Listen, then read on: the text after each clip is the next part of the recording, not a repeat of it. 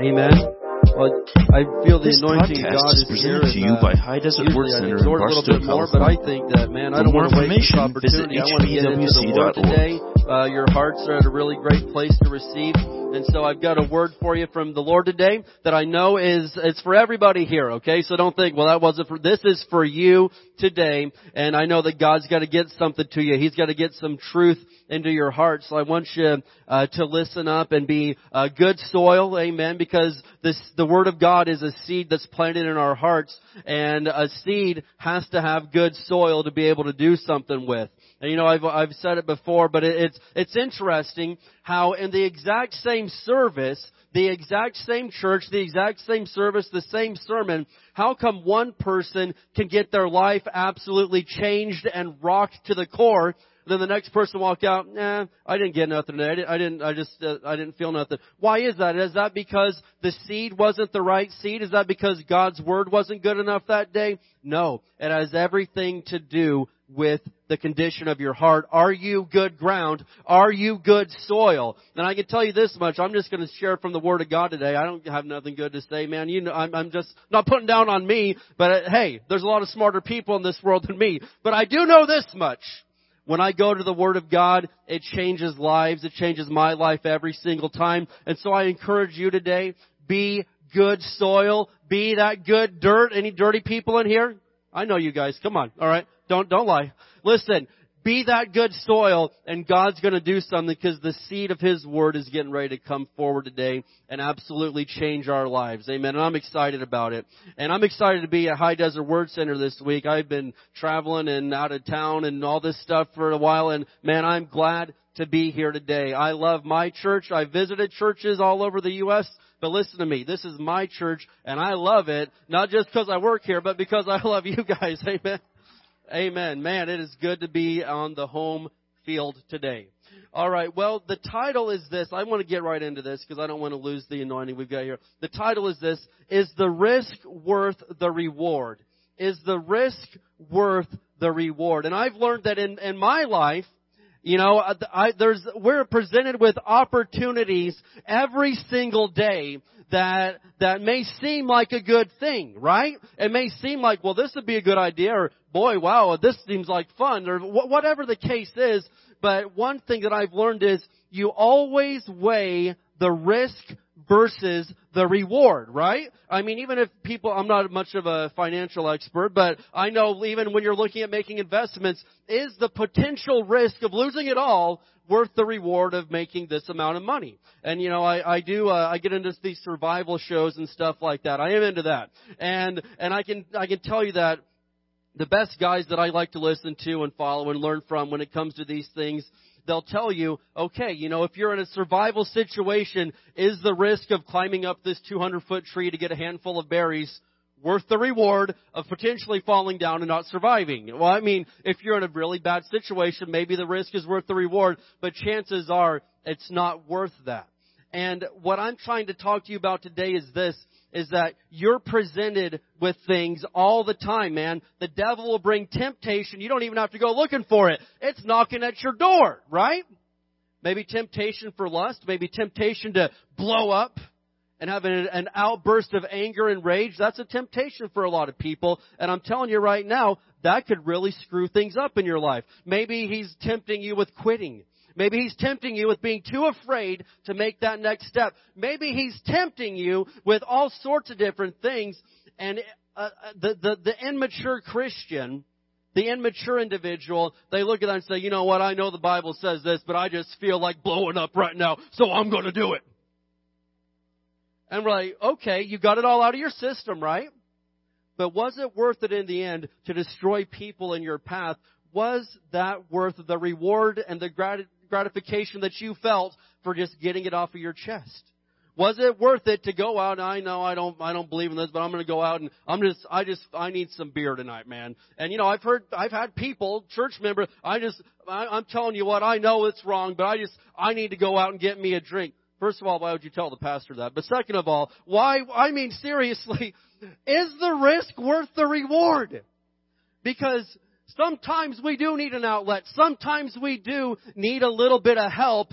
But I've been taught since I was a little kid that when I need a little help, when I need a little outlet, Jesus is my source of comfort. The Holy Spirit is much better than the spirits that the world serves. The Holy Spirit, God's Word, always has the answer to bring me the hope and the help that I need. I don't need to look to some risky endeavor to try to get me some help in my time of need. And so we're going to kind of break this down a little bit today. Is the risk worth the reward? If you need an outline, raise your hand. The ushers would love to get you one if you didn't get one already. But I did put this on your outline because it's something that I live by in my life. And it's this: whenever I'm tempted with something, I ask myself, is this worth more than the blessing of God on my life and on my family?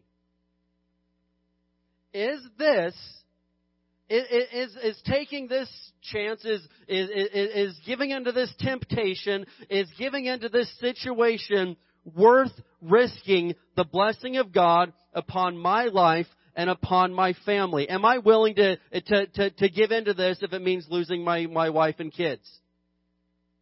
There's not a thing in this world worth that. Am I willing to go ahead and, I mean, this will feel good for the night, man. Let's just get real. Let's get real here. Is this worth losing, walking away from Jesus? Is it worth it? And if you find something that, you know what, yeah, I think that's worth it, then by all means go. I haven't found anything yet that's worth risking the blessing of God upon my life and on my family. Now, we know that God doesn't just go yanking His blessing off of your life, but there's plenty of people that choose to walk away from God. You can't convince me otherwise. I know that He'll never leave me or forsake me.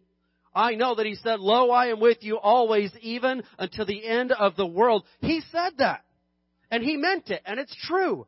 But there's a lot of people that they can't say that back to Jesus. They walk away from Him even though He'll never leave them. They choose to walk away and give up the blessing of God on their life. And this is something that's very real to me. So I want to just quickly look at, I'm in the Message Bible on this, just this one passage. But I want to show you something in Deuteronomy chapter 28. And where I kind of get this all, is the risk worth the reward? Well, I'm not turning to this particular one today, but in Genesis 25, we have the story of Jacob and Esau, two brothers, okay? And so, these guys, man, they're brothers. You know how brothers are. And Esau, he's a hunter. He likes to go out and hunt, but he's the firstborn from their father, right? And so, the firstborn is promised a blessing that the other kids don't get. And I'm glad it's not that way today because I like being more blessed than my brothers are. Come on, somebody. No. Oh, here comes one now. Sorry. But anyway, but for real, the firstborn was promised this blessing, but Esau, he didn't value the blessing, just like a lot of people in our modern Christianity. They've got blessings that God's promised them. They don't really care that much about it. They don't really value it that much. And so Esau comes in from hunting one day and all this stuff, and he's been out there doing his thing. He's a wild outdoorsman and all this stuff. And he comes, he's like, "Man, I am starving. Oh my gosh, I would give anything right now." And Jacob, who his name literally, the name Jacob means deceiver. Let's just get real. My mom said she almost named me that, then she looked up the meaning and decided not to. I'm not putting down on you if your name's Jacob, but I'm just saying, watch out for those guys. Look out for them. So anyway, he comes in, and Jacob, being the deceiver he is, he's stirring a nice bowl of lentils, of beans. Like, "Oh, you're hungry, huh? Yeah, don't mind me. I'm just been here cooking these beans for a while." He's stirring the beans, and Esau comes in starving. He's like, "Man, I would give anything. Oh, my gosh, if I could eat right now. I'm starving." And Jacob says, "Anything? How about I'll give you this whole bowl of beans, this whole pot of lentils. I'll give it all to you if you will sign over your rights to the blessing of being the firstborn son." And Esau's like, "Man, deal. Yeah, I'm starving. Take it. I don't care." And he sells his blessing for a bowl of beans. And I mean, it sounds like I'm not making this up at all. Genesis 25. He sells it all to his younger brother because he's starving. The temporary satisfaction of being full, of getting a meal, was worth more to him than the blessing of God that would come upon the descendants and the descendants and the descendants after that. That's a messed up story right there. That is straight messed up. That he would sell the blessing of God out because he was hungry at the moment. But man, I know people that they'll sell their blessing out. They'll risk it all because they're hungry, they're in a bad mood, they don't feel like it today, they're tempted, they're full of lust, they're full of greed, they can make a quick buck. Whatever the case is, there's people that treat the blessing of God upon their life and upon their children, upon their spouse, upon their household, like they don't even really care that much. And that's nearly mind-blowing. That's an awful thing to think about. So let me show you this. Genesis 28, verses 1 through 14. I am reading this out of the Message Bible. It says, all these blessings will come down on you and spread out beyond you because you have responded to the voice of God, your God. Is there anybody in here today that you have responded to the voice of the Lord, your God? Can I see your hand? Is there anybody? That's a decent percentage, but I thought I'd see more in the church. Hallelujah. Okay, so it says, because you've responded to the voice of God, your God, God's blessing inside the city, God's blessing in the country, God's blessing on your children, the crops of your land, the young of your livestock, the calves of your herds, the lambs of your flocks, God's blessing on your basket and bread bowl. Man, that's talking about God's blessing on your food supply. Who likes to have a good food supply to feed your family with? I know you parents do. That says God will bless your food supply. God's blessing in your coming in. God's blessing in your going out. God will defeat your enemies who attack you. They'll come at you on one road and run away on 7 roads. That's the blessing of God, man. That's good stuff. Why would you sell this? God will order a blessing on your barns and your workplaces. Who would like God to bless your place of work? I can tell you this much, man. I don't want to work someplace that has the curse of God on it. I don't want to work someplace that doesn't have the blessing of God on it. But it tells me right here, if I'm serving God, that I can expect God's blessing on my workplace. He'll bless you in the land that God, your God, is giving you. God will form you as a people holy to Him, just as He promised you, if you keep the commandments of God, your God, and live the way He has shown you. Well, He never showed me how to live. Yes, He did. You've got a Bible sitting right there. There's your instructions, brother. Read it. That's how you live right there, right? And so all the peoples of the earth, verse 10, all the peoples of the earth will see you living under the name of God and hold you in respectful awe. I want that. It's not because I'm greedy. It's not because I'm arrogant and need to feed my ego. I want all the peoples of the earth to be able to look at me and to look at you guys and say, wow, what is it? There's just something. I need what He has. I know He's not smart enough and strong enough and powerful enough and rich enough to be living that way. What is it He has? I need to know. Quick story, then I get back to this.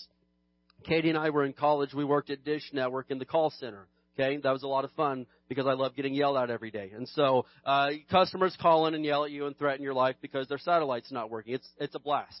And so one day, though, I'm working, and a coworker comes up and slips me a note, and I'm like, okay, that's weird. Haven't I really ever had a dude slip me a note, but let's see what it says here. So I open it up, and this guy says, out of everybody here, there's something different about you and Katie, and my life is a train wreck. Can you please talk to me? Whatever it is you got, I need it.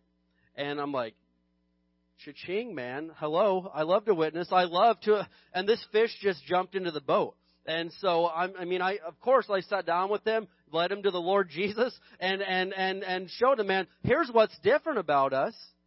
The blessing of God. We got the blessing of God on our lives. We make the same amount of money as everybody else here. We go to the same college that most of these students here are going to. But listen, it's the blessing of God, because when I read the Word, I don't just get inspiration from it. I get instruction on how to live my life. God's Word is inspirational to me, but it's far more than that. And there's a lot of people that they like to get their daily dose, their daily upper from the Word of God and read a cute psalm or proverb, and that's excellent. You should start there. That's great. But you're not going to start seeing your life change until you become a doer of God's Word.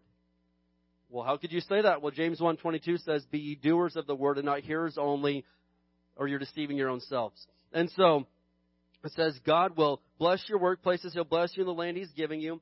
Where did I leave off at? Okay, verses 11 through 14. God will lavish you with good things.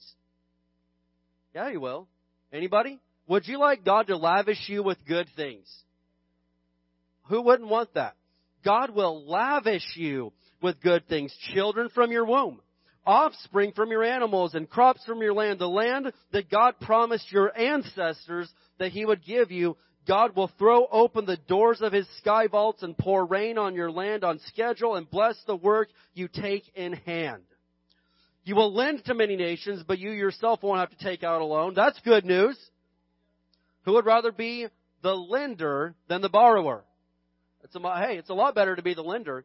And so God will make you the head, not the tail. Here's my favorite. You'll always be the top dog, never the bottom dog. Now here's where the Message translation gets a little loose with the wording. But hey, I like it right here. As you obediently listen to and diligently keep the commands of God your God that I'm commanding you today, don't swerve an inch to the right or left from the words that I command you today by going off following and worshiping other gods. As great as those blessings sound, and some of it may sound confusing, well, herds and livestock, I don't have any of that. Man, He said He'll bless whatever you set your hand to. He'll bless your kids, your wife, your everybody, and He's going to bless you. That's good enough for me right there. And as great as all that sounds, Hebrews 8:6, this is worth noting, says that in the New Testament, we have an even better covenant with better promises. So as good as all that sounds, you've got it even better today if you won't swerve an inch to the left or to the right. Just do things God's way, man. Don't risk losing it all for a quick buck. Don't risk losing it all to fulfill some ego thing you got going on right now, man. Don't risk it for the blessing of God, all right? And so I'm going to look at a few things today that people risk their blessing for. Things that people risk their blessing for. And I believe that God's going to speak to us today on this. But in fact, let's go ahead and pray before we dig into this. That was just a really long intro I just did. Let's just get into this, and we're going to pray and listen to what God's going to say, all right? Father, in Jesus' name, we thank you, Lord, so much that we are in your house today. Lord, this is your house. We thank you that we're surrounded by our brothers, by our sisters. And Lord, you want to speak to us.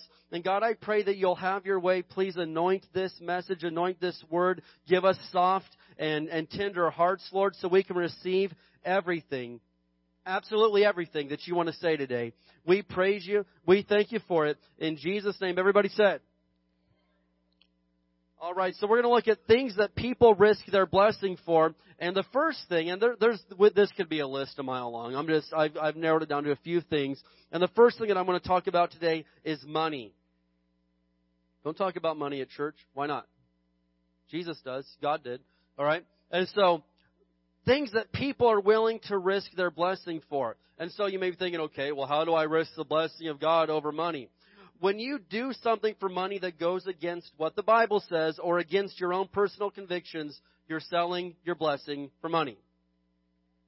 When you clearly do something that the Bible says, goes against the Word of God just so you can make some money, tell you what, right now, man, you may have made a few dollars, but now you don't have the blessing of God anymore. That's a bad spot to be in. Or maybe you've got a conviction in your heart and God's saying, no, that's not for you. Don't do that. Maybe it's not necessarily black and white in Scripture sin, but is there anything in your life that you have a conviction on? Because I can tell you that's a massive problem with the body of Christ today. No personal convictions. I'll just leave that alone. But I've got personal convictions that the Bible doesn't necessarily say, thou shalt not frequent this establishment. I don't go there because they're ungodly and I don't want to give them my money. Or it may not say, thou shalt not hang out with this dude on the weekends. But in my heart, I know the Bible tells me, no, the Holy Spirit's telling me, no, that guy's going to bring you down. That doesn't need to be your friend. There needs to be personal convictions in your life. And if you don't have anything that you just are personally convicted about, then you'll fall for anything. If you don't stand for something, you'll fall for anything, right? And so, no wonder there's a lot of people that they're in a daze. They're walking around because you need to have some things in your heart that you say, no, we don't do that. Even though everybody else does, we don't do that. But there are some people that they do have convictions, but if money's on the table, they're willing to look past the convictions. They're willing to look past the Word of God because there's money on the line. And so, I was even thinking about this, and I've shared this, but I've noticed that sometimes when people want to serve in a church, I'm not necessarily talking about this church, but in a church, they may have been out working all day, which is commendable, and giving their Fort Irwin, the Marine base, the railroad, the school, wherever you work, maybe been given them 110%. Now, I realize not everybody does, but maybe you have because, man, dude, they're paying me this amount of money. I better give them everything I got. But then some people will come in to God's house, maybe to work the nursery or be an usher or whatever, and give half of their effort. Or maybe they don't even help in God's house at all. Why is that? Why would they give the United States government or whoever your employer is their full effort and attention and dedication, but not give God's house even half of it? Well, because money's more important to you. I haven't heard of this quiet in a super long time. If I get my kids to be as quiet as you are, I would sleep so good tonight. But no, we're just getting real here. What's money really worth to you? And this isn't we need more people to sign up. We're doing great, okay? Sign up to help and stuff. But this isn't, we're not recruiting for nursery workers right now. But what I am saying is, if you would give more of effort and attention and dedication to some secular job, wherever it is you work, than you would to your one nursery night a month or your one day that you've volunteered to help vacuum because they're paying you money, but God's not necessarily giving you a paycheck. He's just simply offering the blessing from Deuteronomy. You don't get it yet. You don't fully understand that, and money's more important to you. And hey, that's maybe where you're at right now, but I'm telling you this much.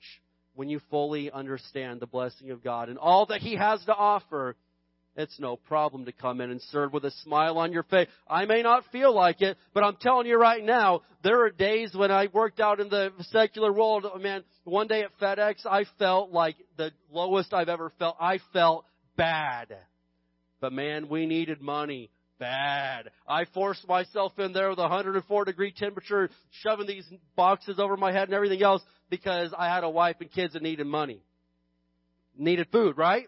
And I was willing to do it for money, but if I'm not willing to do something, to sacrifice and even show up and help when I don't feel like it because, well, they're not paying me anyway, who cares? Then there's a heart issue right there, right? And the book of Proverbs tells us to guard our heart above all else, for it affects everything that you do. You may just want to guard your heart and look at it when it comes to the area of money. Am I willing to do something for money that I'm not willing to do for God for free? Just think about that for a minute, okay? And so I want to share really quickly probably the most famous story that I've ever shared, which isn't saying much, but the story that I've got the most feedback from, and I think it's the only second time I've shared it, but it's the story of my $30,000 cheeseburger. And you're like, well, how did you get a $30,000 cheeseburger? Well, I am just wise enough and bright enough that I earned myself a $30,000 cheeseburger. And here's how it kind of goes. And you may think, well, this is, Pastor Dave, you're being too hard on yourself. No, I'm not being hard enough on myself. I did something stupid, and I opened the door for the devil to come in and do a lot of things in my life. And it wasn't God that made these things happen, but I opened the door just a little bit for the devil when the Holy Spirit warned me. Anyway, so here's the $30,000 cheeseburger story. So it must have been 2014, I guess, at this point in time. So I'm at a local fast food establishment in Barstow. And I go through and I order dinner for everybody, and they give me my change in my bag, and I just take off without looking. When I get home later on, I realize, oh man, they gave me a 5 instead of a 1. And there's an extra cheeseburger in the bag. Score! Woo! It's good! Yeah! And so I'm like, man, this is great. $4 extra and a cheeseburger? Yeah. And then instantly my heart was like, no. You need to go make this right. Take care of it. I'm like, you know what, God, you're right. That's silly. I'll get to it, okay? I drive past this place every day. I'll get to it right now. We're in a hurry. We got to be somewhere. And so I just postponed it until later. Well, each day, I began to forget about it, and God would remind me, no, you need to go make that right. And I was always in a hurry. Who knows that we're pretty much always in a hurry? There's really never a time I leave my house that I'm just have all the time in the world to go do what I want to do. Usually, I'm flying out of that place, man. And so I'm always like, you know what? I'll get to it. And slowly, I began, just getting more where I wasn't thinking about it that much. I began getting, well, I'll get to it, and it's $4. Who cares? And so, November of that year, a series of really bad things started happening.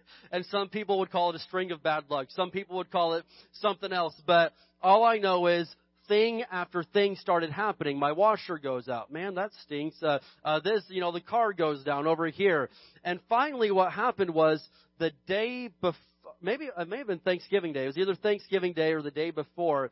We step into our bedroom and our carpet is just soaking wet. I'm like, man, what happened? Which one of the kids did this? And so, we try to dry it up and everything. And then just shortly thereafter, it's soaking wet again. Well, we call our good friend who's a plumber over, and he identifies a pipe in the wall had busted, and it had completely soaked, drenched everything in the house. It was bad. And so here we have it, between, we got to start getting contractors in and everything. Between Thanksgiving and like 2 days before Christmas, we lived at the Holiday Inn Express in Linwood. It's a great place, but you don't want to live in a hotel room with your kids for a month before Christmas. It's just not what I would call the blessing of God. And so we're living there, and so they do all this work, and it ends up being nearly $30,000. And it sounds, and you may think, well, that could happen to anybody. Sure, it could, but I walk in the blessing. I'm a tither, and so I believe that these things aren't just going to happen to me. I'm not just anybody, and neither are you. Are you just old so and so? Some people are like, well, we're only human. No, we're not. We're part human, but we're not only human. I've got a born-again spirit on the inside of me that's been bought by the blood of the Lamb. I am partially human, but I am not only human. Do not insult me. I'm a born-again son of God that has a spirit, soul, and body. And so, well, everybody has these. Not everybody has to have these things happen. And so, as I'm writing checks and dealing with all this stuff, the cheeseburger flashes before my eyes. Dear God, the cheeseburger! And it all came about me, and you can laugh, and you can think that it had nothing to do with that.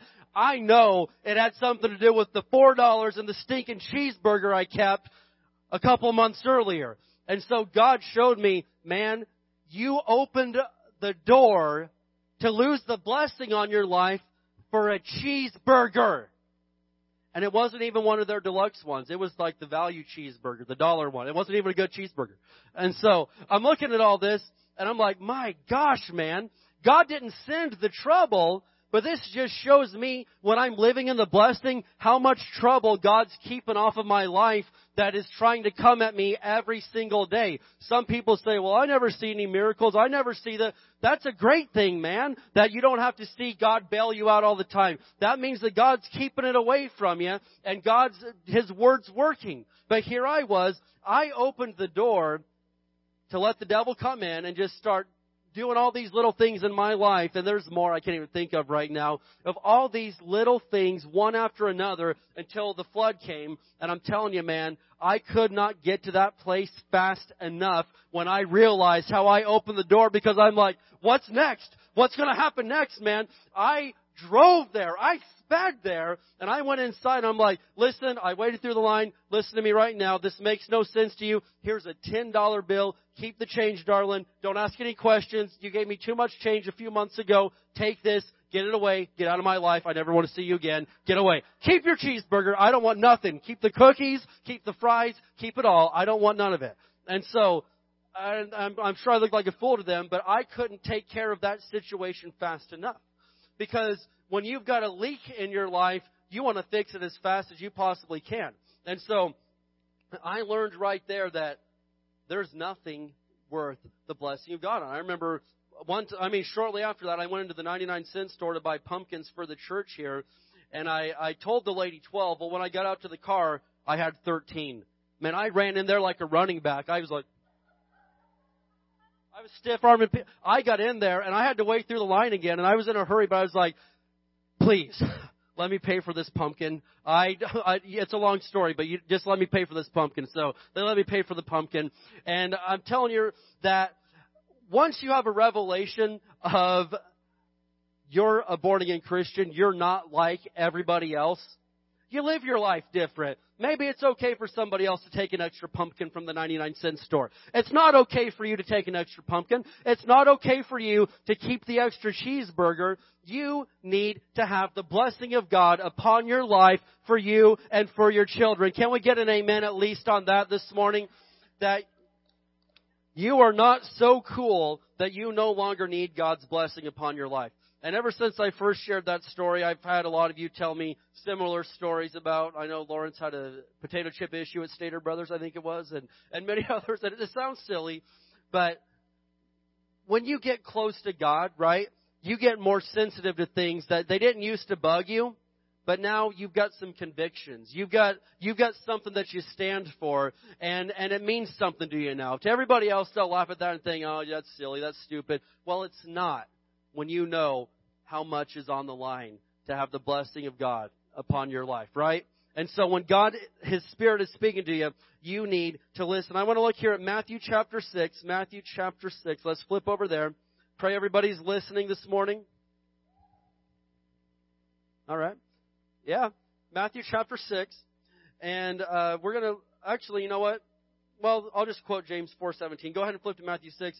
But James 4:17, for those who think that this type of lifestyle is silly, it says, remember, it is sin to know what you ought to do and then not do it. It is sin to know what you ought to do and then not do it. Just saying, man, we need to keep our lives how God's Word tells us to live them. It's not because we live under the Old Testament law. It's not because God's some sort of a dictator and God's some sort of... No, God gave us His Word not to dictate our lives, but to give us an opportunity to have His blessing upon us. It's to bless us. It's not to control us. It's to bless us. And so, look here at Matthew chapter 6. And this really goes along with what Pastor was talking about earlier. Matthew chapter 6 and verse 24. And I think Robert told me that this is a great verse to prove that to go against polygamy, you only need one wife, because it says no man can serve two masters. Come on, somebody. Listen to me. Okay. So, all right. Yeah. All right. So, okay. Robert, maybe it was, I don't know. That sounds like something he would say, if you know Robert. So, but it says, no man can serve two masters, for you will hate one and love the other. You will be devoted to one and despise the other. You cannot serve God and be enslaved to money. Boom, there it is. That really isn't that deep, but it's just the absolute truth. You can't serve God and be enslaved to money. And I refuse to be enslaved to money. I don't want nothing owning me except for Jesus. And surely to goodness, money will not own me. Money will not tell me who I can talk to, what I can do. Well, you can't do this for Jesus. It costs too much.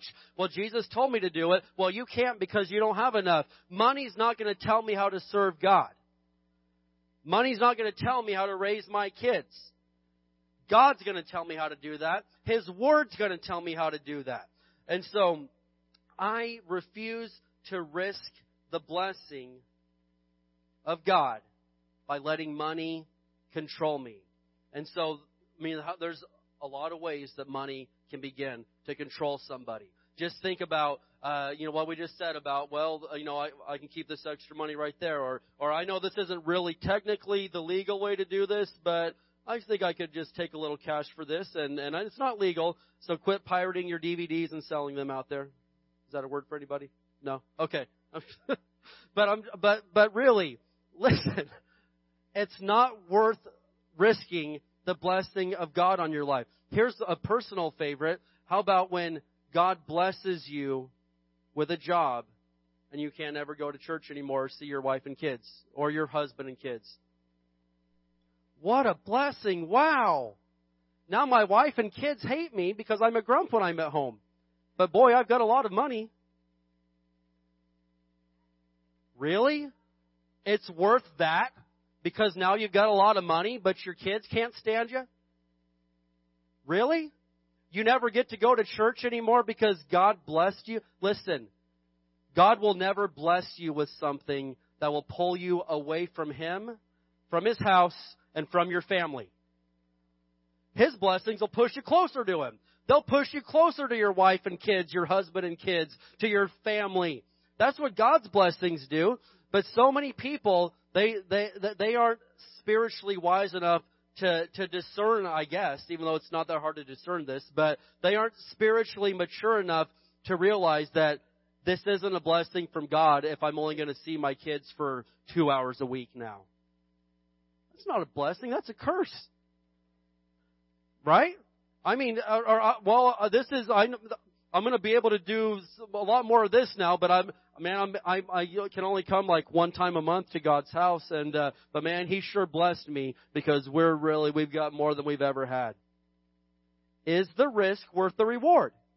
Maybe it is. I don't know. Maybe it is for you. But for me, there's no dollar sign. I don't have a price tag on me. I don't have a selling amount for how much I'm willing to lose church, to lose my family. Those things are non-negotiable. They're not for sale in my life. There's no price. I mean, I'll sell you my car if you want to make me an offer. I'll sell you, my baseball cards. I'll sell you my TV. I won't sell you my family. Won't sell you my church. I won't sell all of you guys who are our church.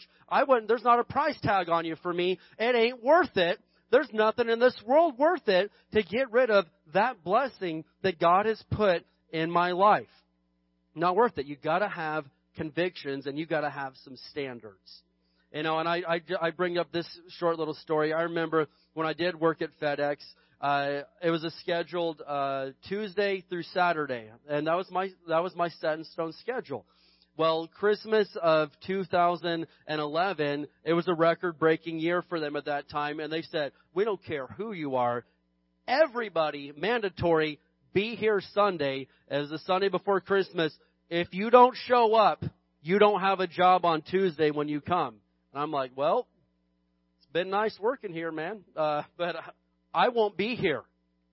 And I went and told my supervisor, like, hey, I appreciate it. If there's any way I can keep my job, I'd like to, but I will not be here because that's my conviction, and I believe, anyway. And so I'm like, I won't be here. And he said, there's no way around it. Everybody has to. We've never been this slammed before. And now they're even busier because the Internet's really taken over the marketplace. But at that time, it was, Christmas at a shipping facility like that, you've got boxes stacked up to your head. It's an absolute, I can't even explain it. You've never seen anything like it. It's crazy. And I was like, man, I love you guys, but I won't be here. And here's the thing, and I can say without hesitation, my adult life, that's the poorest I've ever been. I have never needed money worse than I needed it at that moment. We were poor. And so I needed every penny I could get. But I'm like, okay, do I take this extra time? They were gonna make it worthwhile. They were gonna make it double time or whatever. And do I take this, or do I go against in my heart the commitment that I've made to God? Is it worth one day of extra money, risking the blessing of God upon my wife, my kids, my family? I said, guys, I'm sorry. Do what you got to do. I won't be here that day. And so, fortunately, I was friends with a good attorney whose focus was employment law. So I just asked him, man, what can they do to me? Are they going to can me? He's like, and he asked me some questions, and he's like, have you ever gone back on this conviction? Never. He's like, they don't stand a chance. Don't show up Sunday. If they threaten you, call me, and I'll be right there. We'll have your name on the front of the FedEx facility in Indianapolis by next Tuesday. I was like, all right, I won't be there. And sure enough, I didn't show up, and they couldn't do anything to me. But I'm telling you right now, it's not worth the blessing of God just to get some extra money. I'll quote this verse. Proverbs 10:22 says, the blessing of the Lord, you could write this down, the blessing of the Lord makes a person rich, and he adds no sorrow with it. The blessing of the Lord makes a person rich, but he adds no sorrow with it. I'd like to be rich, but I don't want the sorrow that goes with it. And because of the blessing of God, I don't have to risk it to get the blessing of God and to get rich, right? And so the second thing I want to talk about here is things that people risk their blessing for. Well, one very apparent thing is money, and I think that we could all agree on that. Another thing that people are willing to risk the blessing for is sin. Yeah. And so, I don't expect a lot of amens on this section, so we'll just we'll make this portion of the message as fast and painless as possible. But it applies to me, and it applies to you, and it applies to all of us. There are a lot of people that are willing to risk and lose it all for a few moments of fun, a little bit of pleasure, a little bit of feel-good, right? I mean, let's just get real here. There are people that are willing to risk losing it all for a little fun or whatever the case is. Now, as I said earlier, man, the question that I ask myself constantly in life is this situation worth losing the blessing of God upon my life or upon my family? I've not found anything yet that's worth losing the blessing of God. And the risk is never worth that reward. I want to tell you about a guy in the Bible named Samson. Now, we've got a pretty well biblically educated crowd here today, so I won't give it all. But Samson, his mom, she always wanted to have a son, right? And she could never have one. And so she's faithful to serve God. And finally, an angel of the Lord appears and says, okay, God is going to give you a son, but you have to dedicate him to the Lord and to the Lord's service. And then they give a list of things that her son was going to have to follow, the Nazirite vow. And so he was never allowed to cut his hair. He couldn't eat, I think, grapes and stuff like that. There was a whole list of stuff that he was just forbidden from partaking in. Well, that doesn't sound fair and silly. Well, who cares? It's what God said. And so she's like, you got it. So she has this baby. She dedicates him to the Lord. He's raised in the ways of God and all this stuff. And so we have the grown man, Samson, that we know about. And God used Samson. He killed 1,000 Philistines with the jawbone of a donkey. He did all sorts of incredible things because God gave him this incredible strength. God gave him a strength. That was the blessing of God upon his life. Well, Samson had a weakness. Does anybody know what Samson's weakness was? It was the ladies. Samson liked the ladies. And Samson didn't just like the ladies. He liked really ungodly ladies. He didn't want none of those church girls. He wanted the wild ones out there at the club, right? He wasn't looking for a church girl. He was looking for a bad girl. And so Samson would go and waste his time on these ungodly women. So we're going to look at Judges chapter 16. And so he meets this lady named Delilah. Now, Delilah doesn't have his best interest at heart, obviously.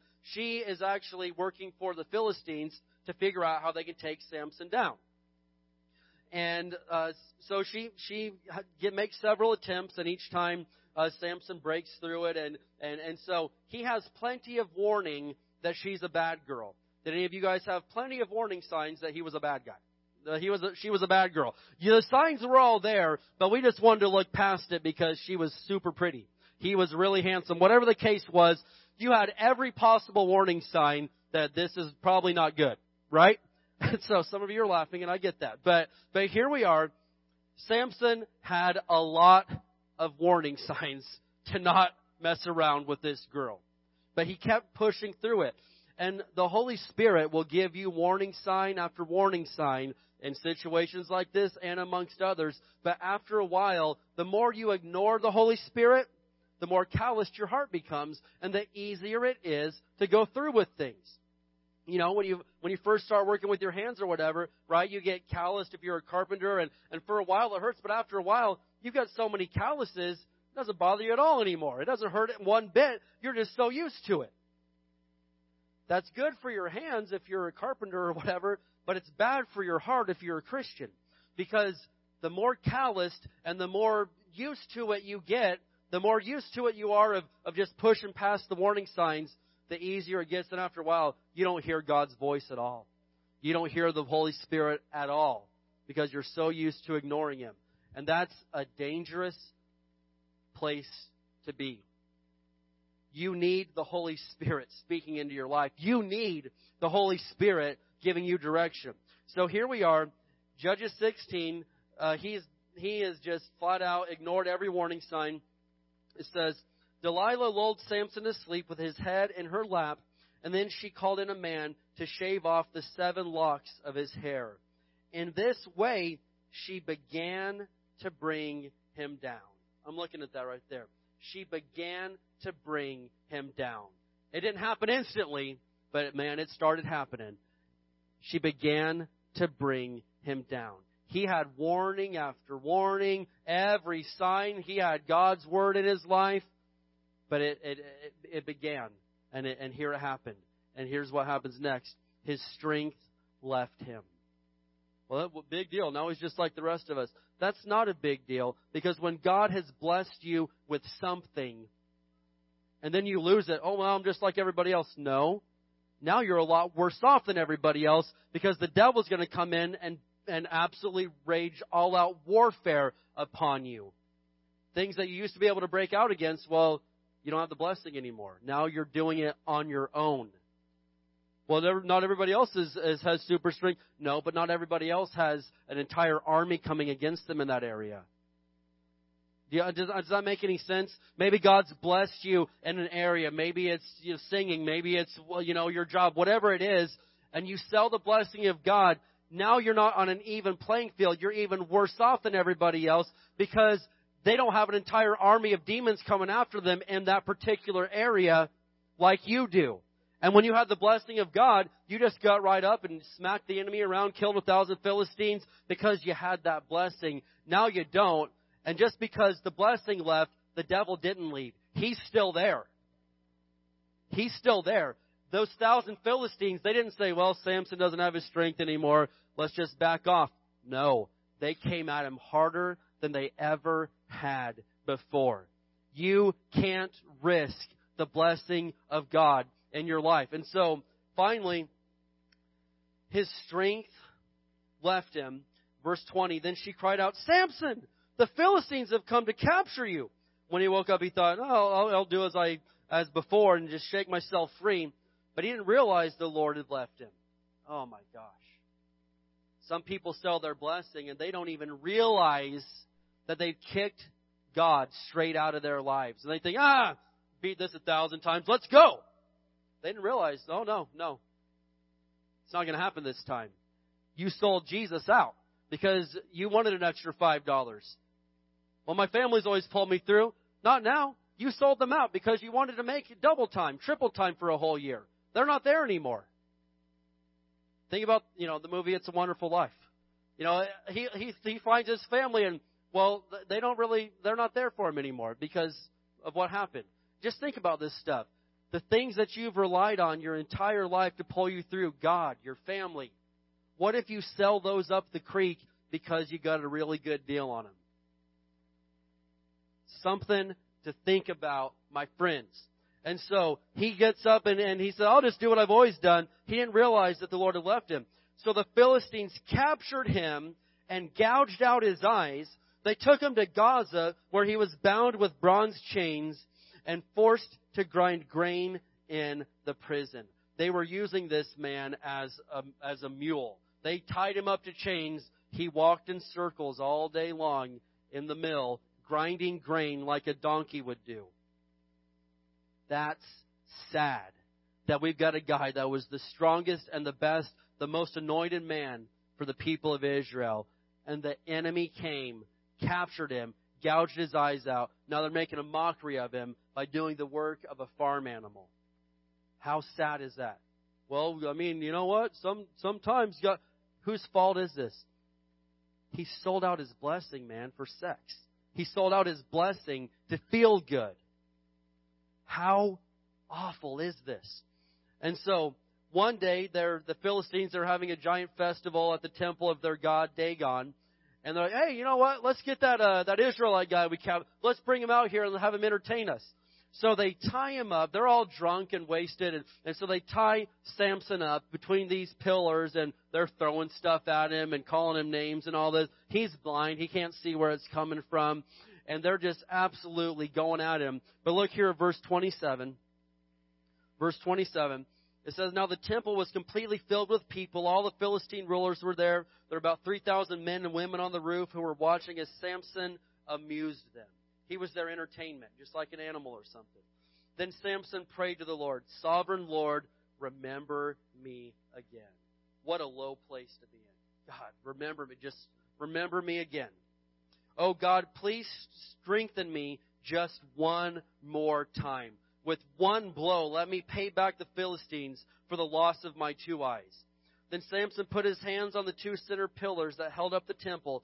Pushing against them with both hands, he prayed, let me die with the Philistines. And the temple crashed down on the Philistine rulers and all the people. So he killed more people when he died than he had during his entire lifetime. Now, I don't see this as a story of, some people are like, yeah, there it is. Victory. This man's final words were, let me die with the Philistines. This is potentially the saddest story in the entire Bible, that this man sold the blessing of God. He sold it. This guy that was God's chosen one, man. He sold it all out for sex, and he dies with the wicked. I mean, the Philistines were nasty, man. They were awful. They sacrificed babies to their god Dagon. And here's Samson, his final words, let me die with the Philistines. And he dies amongst 3,000 of the most wicked people you could imagine, the chosen one from God right there. Why? Is that what God had planned? Is that what God wanted? Not 1 minute. But he sold the blessing out, right? Because he thought, I know God told me not to, but this is the risk worth the reward? He thought the reward of sex with Delilah and all these other women was worth more than the blessing of God. That's intense right there, man. That is insanity that this happened. And so, what I want to get to is number 3, all right? Number 3. What is it that people would sell or risk the blessing of God for? And this third one is temporary comfort. Temporary comfort. Now, I've seen so many people over the years that I'm certain God wanted to bless and use, but let's just get real, they were too lazy. Man, I know people that got so much potential, but they'll never see it happen. They're just too lazy. I've got a good friend that I grew up with that he's talented in different areas. I was in my hometown a few days ago. Like, hey, how's he doing?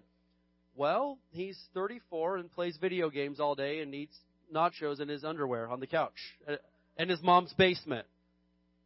Wow, that's. I mean, okay, that's not good. He's got potential, but I'm telling you right now, man, he's just too lazy to do anything. And I love the guy; he's a good friend of mine, but he's stinking lazy. He's a loafer. And that's not good. It's not because, God doesn't want to bless him. It's not because God just gives some people talents and others he doesn't. No, it's not that. He's too lazy to do anything, and his temporary comfort is worth more to him than employment is. His temporary comfort is worth more than going to church. And I'm telling you right now, that's a dangerous spot to be in. I was watching this interview with Billy Graham when he was 92 years old. He died almost at 100. Remember, I think that was last year, beginning of last year. He was just a month or so away from being 100. But when he was 92, they're interviewing him. It's actually Fox News. And the lady, she's asking him, Reverend, do you have any regrets over your life in ministry? And I'm thinking, he can't have one. This is the GOAT of preaching. The GOAT, the greatest of all time. There's never been, seriously, Nobody has ever preached to more people in person than Billy Graham has. He led over, I think, he preached over 2.2 billion people in his lifetime. Led over 3 million people to the Lord. Nobody's got those numbers. I mean, that's insanity right there. Even the Apostle Paul didn't preach to that many people in person. It's incredible. And so I'm like, he can't have one regret, man. And so without hesitation, he says, oh yeah, I've got one regret. I'm like, if Billy Graham tells me that he's got one regret, pen and paper are coming out. I'm taking notes because whatever it is, it's got to be a humdinger if Billy Graham has got a regret. And so he says, my one regret out of all this is I wish that when I was younger, I had spent more time in prayer and in the presence of God. Like, Billy? Billy Graham? Is that you? Billy Graham. If this man who is, I mean, it's not even arguable, the most basically successful Christian of all time, the most successful preacher of all time, if he says he wished he had spent more time in prayer and in the presence of God, I'm like, whoa, I feel like I need to go get saved right now, man. Billy needs to give an altar call because I need to go up front. If Billy Graham feels like that, that makes me feel like, my gosh, Jesus. What about the times that I just, you're calling me to prayer, but I don't want to get out of bed right now. You're calling me to prayer. You're calling me to do something more for you, but I don't feel like it.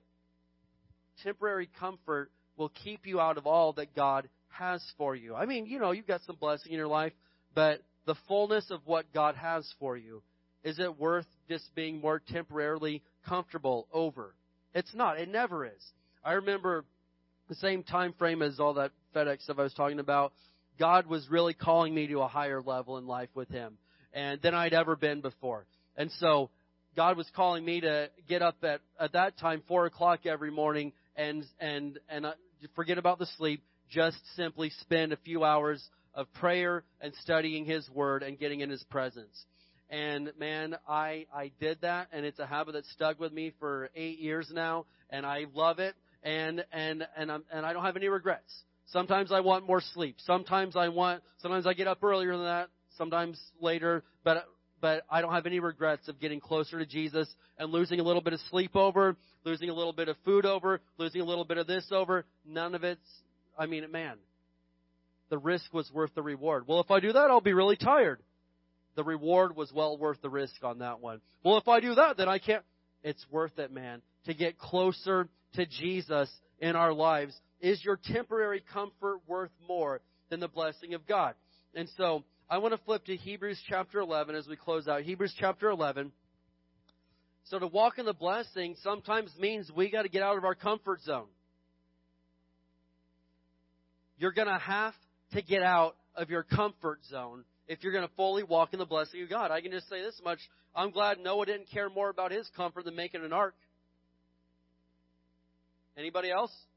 Thank God he didn't mind getting made fun of and all that hard work. He cared more about obeying God and building that ark. I'm glad David didn't care more about his comfort than facing a giant.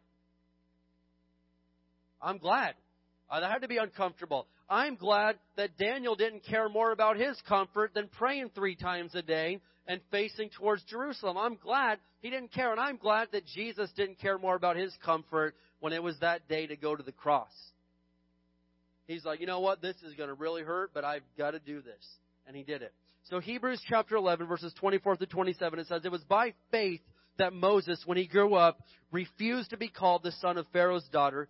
He chose to share the oppression of God's people instead of enjoying the fleeting pleasures of sin.